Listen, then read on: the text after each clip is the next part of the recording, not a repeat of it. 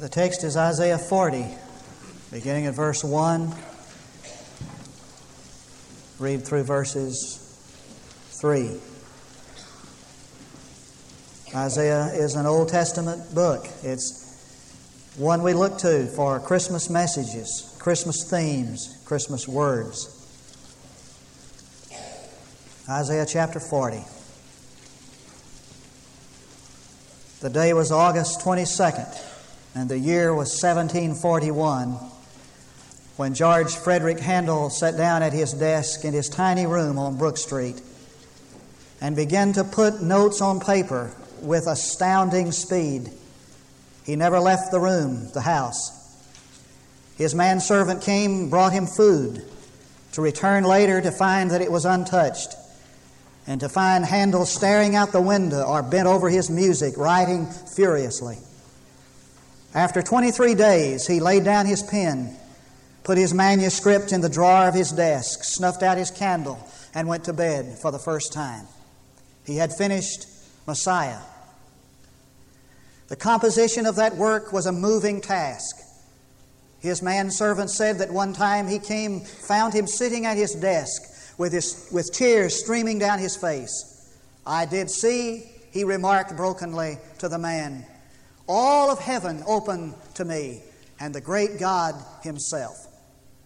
And ever since that day, Messiah has impacted the church so that Christmas has a greater meaning than ever before.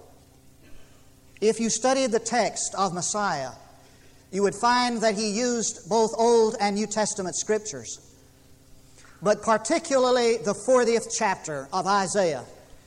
It is from that great chapter that I want to preach 3 Christmas sermons.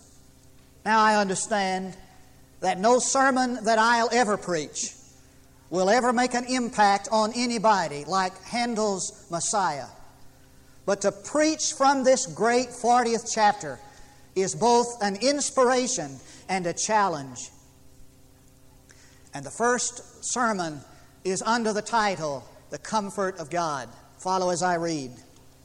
"Comfort, O comfort my people, says the Lord your God. Speak kindly to Jerusalem and call out to her that her warfare has ended, that her iniquity has been removed, that she has received of the Lord's hand double for her sins. A voice is calling, clear the way for the Lord in the wilderness." Chapters 40 through 55 of Isaiah were written to people in exile. Slowly, little by little, they saw their nation break away and dissolve. And on the heels of that tragedy, Babylon came to destroy what was left. Jerusalem was in ruins. Her beloved temple was leveled. And across the miles, her best and brightest leaders were carried away in chains into exile. But that was a long time ago, before Isaiah 40 was written, a long time before that. A lot had happened in exile. Her children married foreigners. Grandchildren had strange accents. And many of her number had embraced the strange gods of the foreign land. And so the Hebrew found himself plunged into hopeless depression and despair. He tried to sing the Lord's song in a strange land, but it stuck in his throat. He looked with bewilderment to the future. He had questions about God and about himself, for he had lost everything. He lost his nation. He lost his family. He lost his temple. And his leaders were scattered to the 4 winds of the earth. Occasionally, messengers would come to Babylon to tell them things were no better. Jerusalem had not been restored. Scorpions and snakes and rubble was everywhere. And in the midst of this despair of the exile, one stood to preach, one among them, one like them, His name was Isaiah, and he preached this message. And it was his message that kept those people alive in exile. It was what kept them going there. Now, being a preacher, I want to know what he said. If there was one man who could preach a message, and by that preachment, by that message, people in the most adverse circumstances could stick it out and stay in there, I want to know what kind of message he preached. The first part of his message was a message of comfort. Comfort ye, my people, says the Lord your God. It means three things. Comfort my people means that God takes the initiative. God comes to our Babylon. I don't know whether you noticed in verse 3 he said, clear the way, for the Lord is coming to the wilderness. To the most unlikely place to find God, in the wilderness, where the jackals howl and the wind blows. He comes to our Babylons. He comes to our heartache, to where we suffer, to where we agonize. He comes to our problems and our pain. He comes to our suffering and our need. He comes to our hunger and despair. Just before I came in to preach this sermon, my telephone rang and I answered it. The voice of a man on the other end of the line. He said, I want to tell you something. I want to ask you something. He said, you don't know me, but I watch you every Sunday. And he said, I like you. He said, I want you to preach my funeral. He said, I'm at the point of absolute despair. I speak to that person perhaps right now as I pled with him. Let me come and let's sit down and talk. There is no such thing as hopelessness or despair. God comes to our Babylons. God comes to our wildernesses. God takes the initiative to come across the miles that separate us from hope, and to our despair He comes. Now I want you to know the impact of this to the Jew. For the Jew, to the Jew, God was this holy other. He was transcendent, and fundamental to that holiness of God was apartness. Unapproachable was this God. They wouldn't even go where He was. And God abode in the holiest place. No man went there except the high priest. And they put little bells on His priestly garment so they could hear Him move around in that awesome holy place where God was. And as long as they could hear the bells, they knew He was still alive. But if there was protracted silence, no movement, they would assume He died in this awful place where God was. And they tied a rope around His ankle just in case He died in there. They could get His body out. That was their concept of this transcendent holy God that no man approached. Don't even look upon the ark of the covenant, He commanded. This same God marching across the wilderness to our Babylons. He comes. In this computerized age with its games and unemployment, He comes and He cares. Inherent in that word comfort is the word help, and God is our present help. Therefore we will not fear. Inherent in that word comfort is the word encouragement. Is that what you need this morning? It's what that young man needed who called by telephone. What did you bring with you to this service this morning? Worry about some teenager? Fear that your Social Security is not going to hold out? A bad lab report? Diminishing spiritual resources? Is what you need this morning encouragement? I think sometime we need to be reminded that the encouragement He gives is not the everything is going to be all right, brace up variety. In the towers of London there is this tapestry that depicts the French Anglo Wars of 1,000 years ago. And one section of this tapestry, there's the picture of the French troops marching against the British. And the king of Normandy, William the Conqueror, he later became known, was among this group of soldiers marching against the Anglos. But he's behind them, holding a long, sharp spear, and he's prodding them and pushing them along. And the caption over that section of the tapestry is, King William comforteth his troops. That's great comfort. pushing. He won't let me forget. And I find Him out in Babylon coming to me to say, I'll not let your life be contented. You'll be miserable. I'll encourage you back to me. Inherent in that word is the word help, is the word comfort, is the word strength. And so Jesus across the ages picked up the same theme. And when His disciples looked with despair to the future, He said, I'll send another comforter. And it's a combination of words to mean to make strong or to make mighty. It does not have the weak connotation of a warm, cuddly, warm blanket that you wrap around an infant. It's the kind of word that means to strengthen or to fortify. And so when the Holy Spirit came upon Samson, he slew a lion. And when Dr. Luke in the 9th chapter of Acts talks about the church being comforted in the Holy Spirit, he was not talking about the power of the Holy Spirit to comfort and console and to soothe. He was talking about the power of the Holy Spirit to fortify and to make strong. And so He comes across our Babylons. He comes to our weakness and makes us strong. He comes to our discouragement and brings encouragement. He comes to our helplessness and brings help. I tell you, He comes. Are you listening over television? He comes to your wilderness, to the place you'd never expect to find Him. Comfort my people means, in the second place, that God speaks to the heart. The text says, speak kindly to Jerusalem. It's an untranslatable phrase in the Hebrew. There's no way for the Hebrew to translate it. It means to lay gently against the heart of another. It's an expression that is used of the tender affection and the loving concern of a lover to the beloved. And so God says to the prophet, you say it in the tenderest way you can ever say it. You speak with the whisper of a lover, and you tell Jerusalem, you tell Israel, I love her. Do you know that? Israel didn't need to be skinned alive. She needed to be told that she was loved. Do you know that? Do you know this morning that God loves you? Oh, He really does. He loves you with a love no love has ever known. He loves you with a tenderness no mother has ever felt.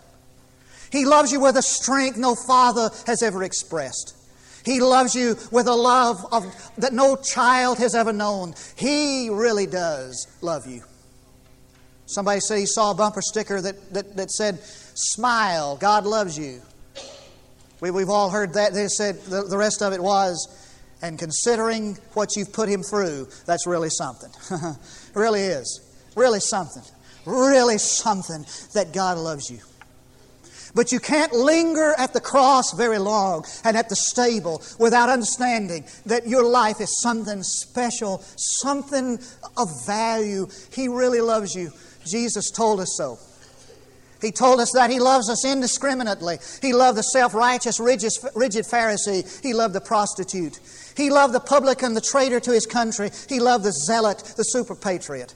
He loved people of his own nationality. He loved other countrymen. And when you translate that into modern terminology, it means that He loves the chairman of the Communist Party and He loves the chairman of the moral majority party.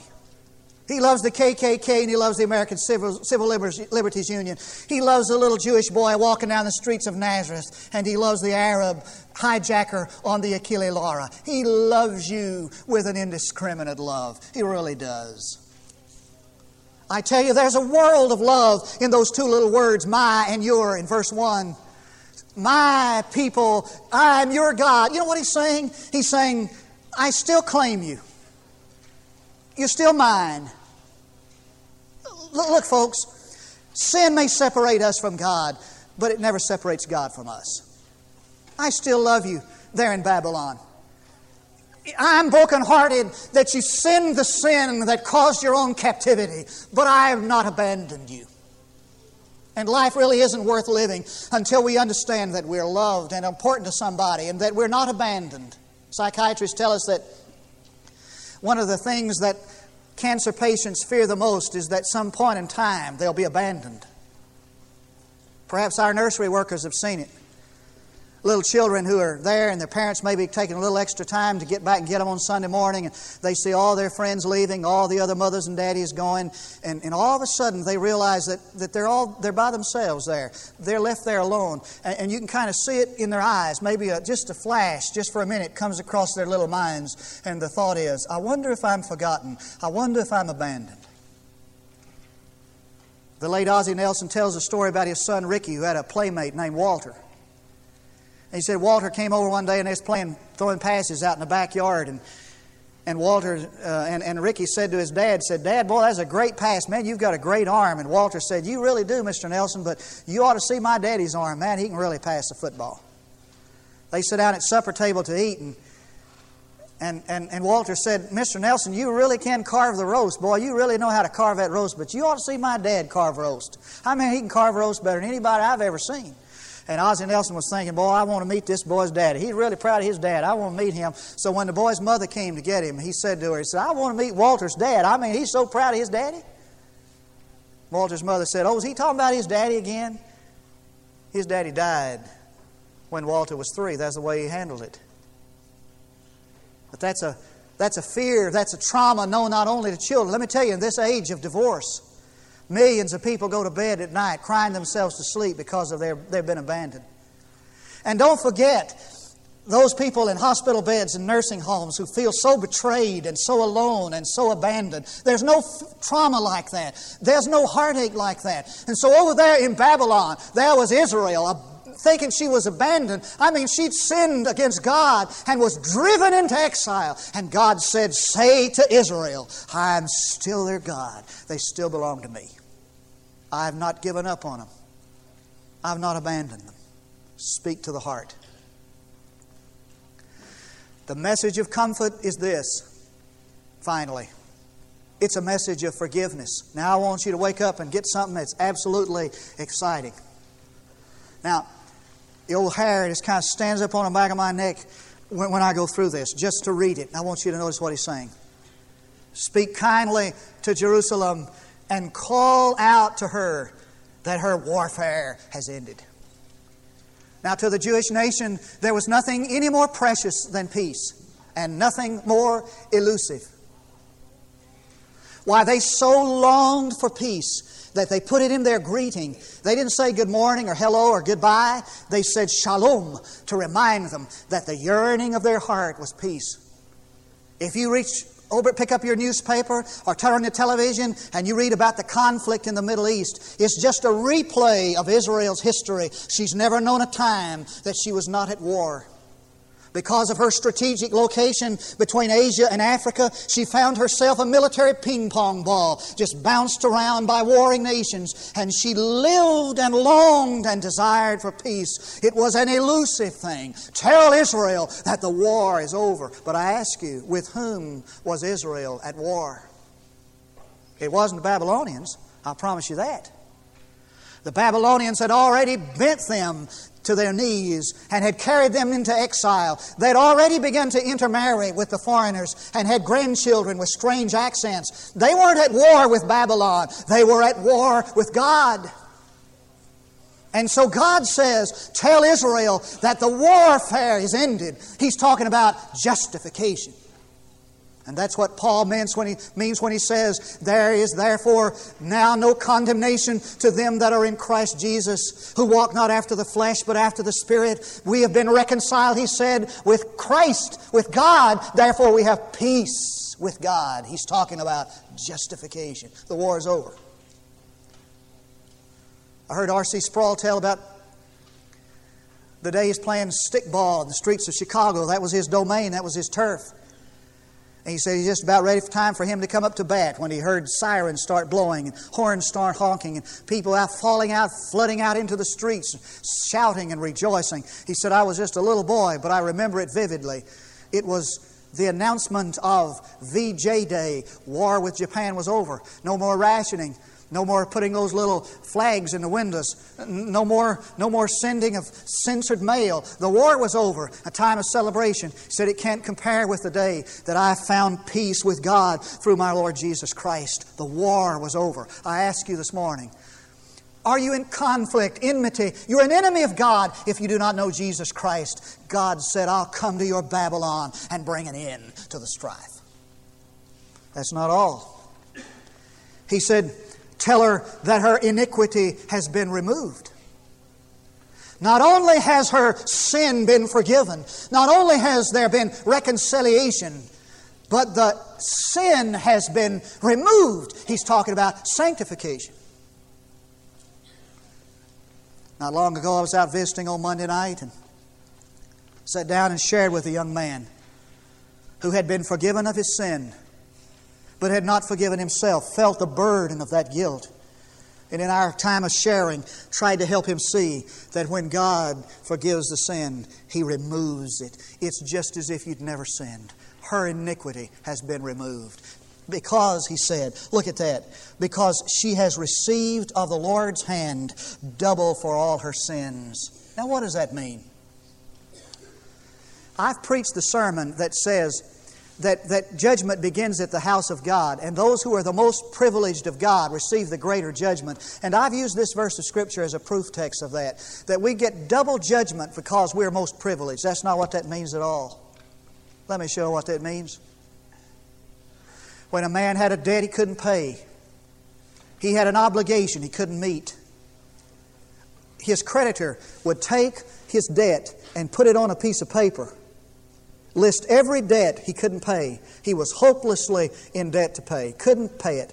He'd put that list, he'd make out that list, and he'd nail it on the door of that man's house. It was a means of embarrassment and shame. It was a constant witness to everybody. This man owes a debt he can't pay. And people avoided those debtors that couldn't pay. And they looked upon them with rejection and disgrace and shame. But suppose a benefactor, a wealthy man said, I'll pay the man's debt. Here's the money paid in full.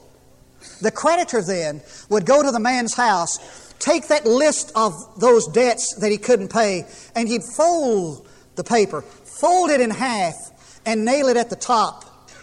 He'd double, you see. He doubled for their sin. It meant that the debt was paid in full. That's what Jesus meant when in the darkness of Calvary, stretched out there between heaven and earth, He cried, and that cry echoes down the Kidron Valley to this day. It is finished. It means that the debt man was unable to pay, hopelessly in debt, could not finish, could not pay. God took the initiative. By God's hand, He paid it all. Now when He healed, He didn't heal halfway. No leper ever came to Him and said, see those spots? I think my leprosy is returning. When He taught, He didn't teach halfway. When they heard Him the wisest, they came back to say, no man ever spake like Him. When He paid the debt, He paid it in full. He counseled it. And I was getting ready this morning, lying in my bed, going over this sermon in my mind, and I remembered that glorious verse of Scripture. Listen to it. And when you were dead in your transgressions and in the uncircumcision of your flesh, He made you alive together with Him, having forgiven us all our transgressions. Tell Israel, warfare is over. Having canceled out the certificate. Listen to this Colossian passage. Having canceled out the certificate of debt consisting of decrees against us, and which was hostile to us. When people saw the debt we couldn't pay, they avoided us in shame. Having canceled out the debt of consisting of decrees against us, and which was hostile to us, and He has taken it out of the way, having nailed it to the cross. And what God did? By His own hand, He took that debt that you and I could never pay, and He nailed it to the cross of Calvary. Tell Israel she can have peace with God. Not just that, she can have the peace of God. Henry Kingsley has written some haunting lines, and I want to quote them in conclusion. I really mean it when I say in conclusion. I know you tell those jokes about when I say in conclusion doesn't mean anything, but I really mean it. I need to tell you what these words are about.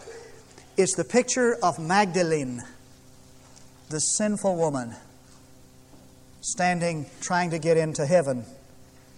And Kingsley calls it Michael's Gate. Listen to this magnificent line. Magdalene at Michael's Gate tirled at the pen. On Joseph's thorn a blackbird sang, "Let her in, let her in." Have you seen the wounds? Knowest thou sin? And the blackbird sang, "It's evening, evening, let her in, let her in."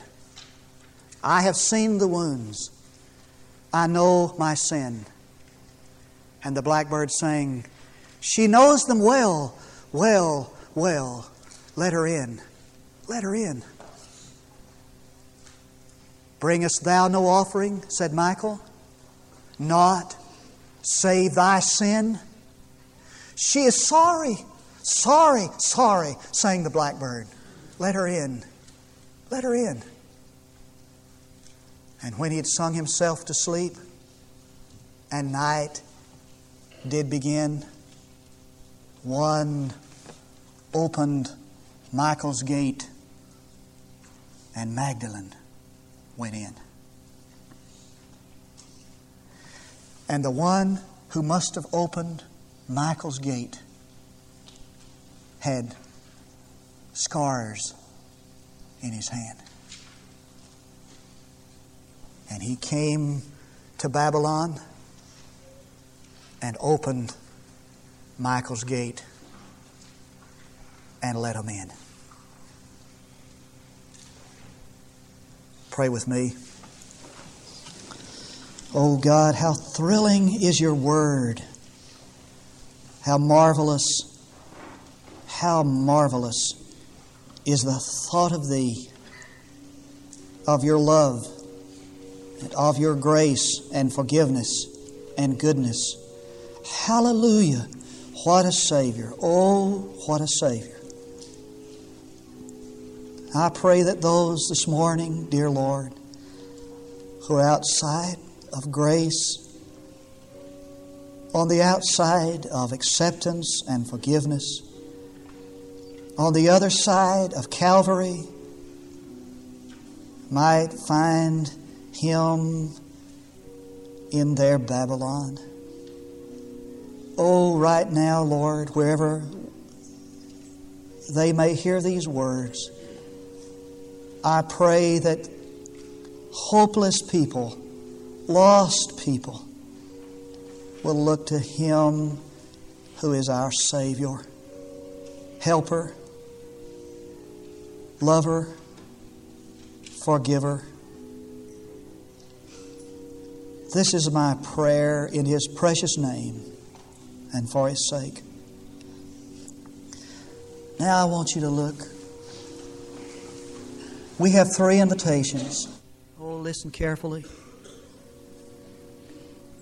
I want you to come this morning if you've never experienced His salvation, to be saved. He forgives your sin and removes it because He's paid the debt for you. Would you come this morning to say, I want Jesus Christ's saving grace and salvation. By faith, I want to accept Him. Would you come this morning to join our church? Would you come today to say, I want something better than my walk with God. I want something better than this. Help me to find a new way. Would you do it? While the choir leads us in a hymn of invitation, come while we stand, would you? Take all thy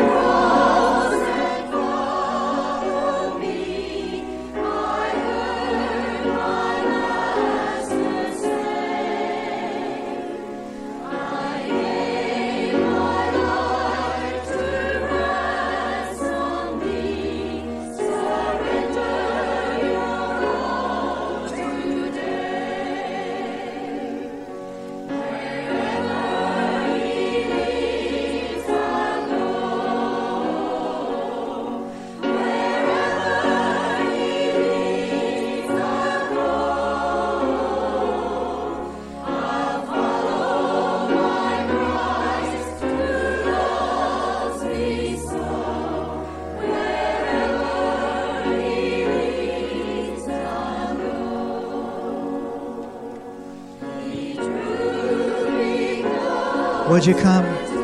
Would you want to come? Come on this morning.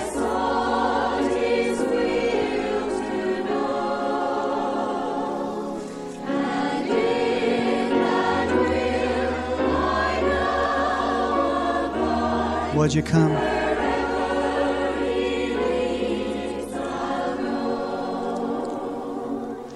Wherever He leads, I'll go. Wherever He leads, I'll go. I'll follow my Christ who loves me so.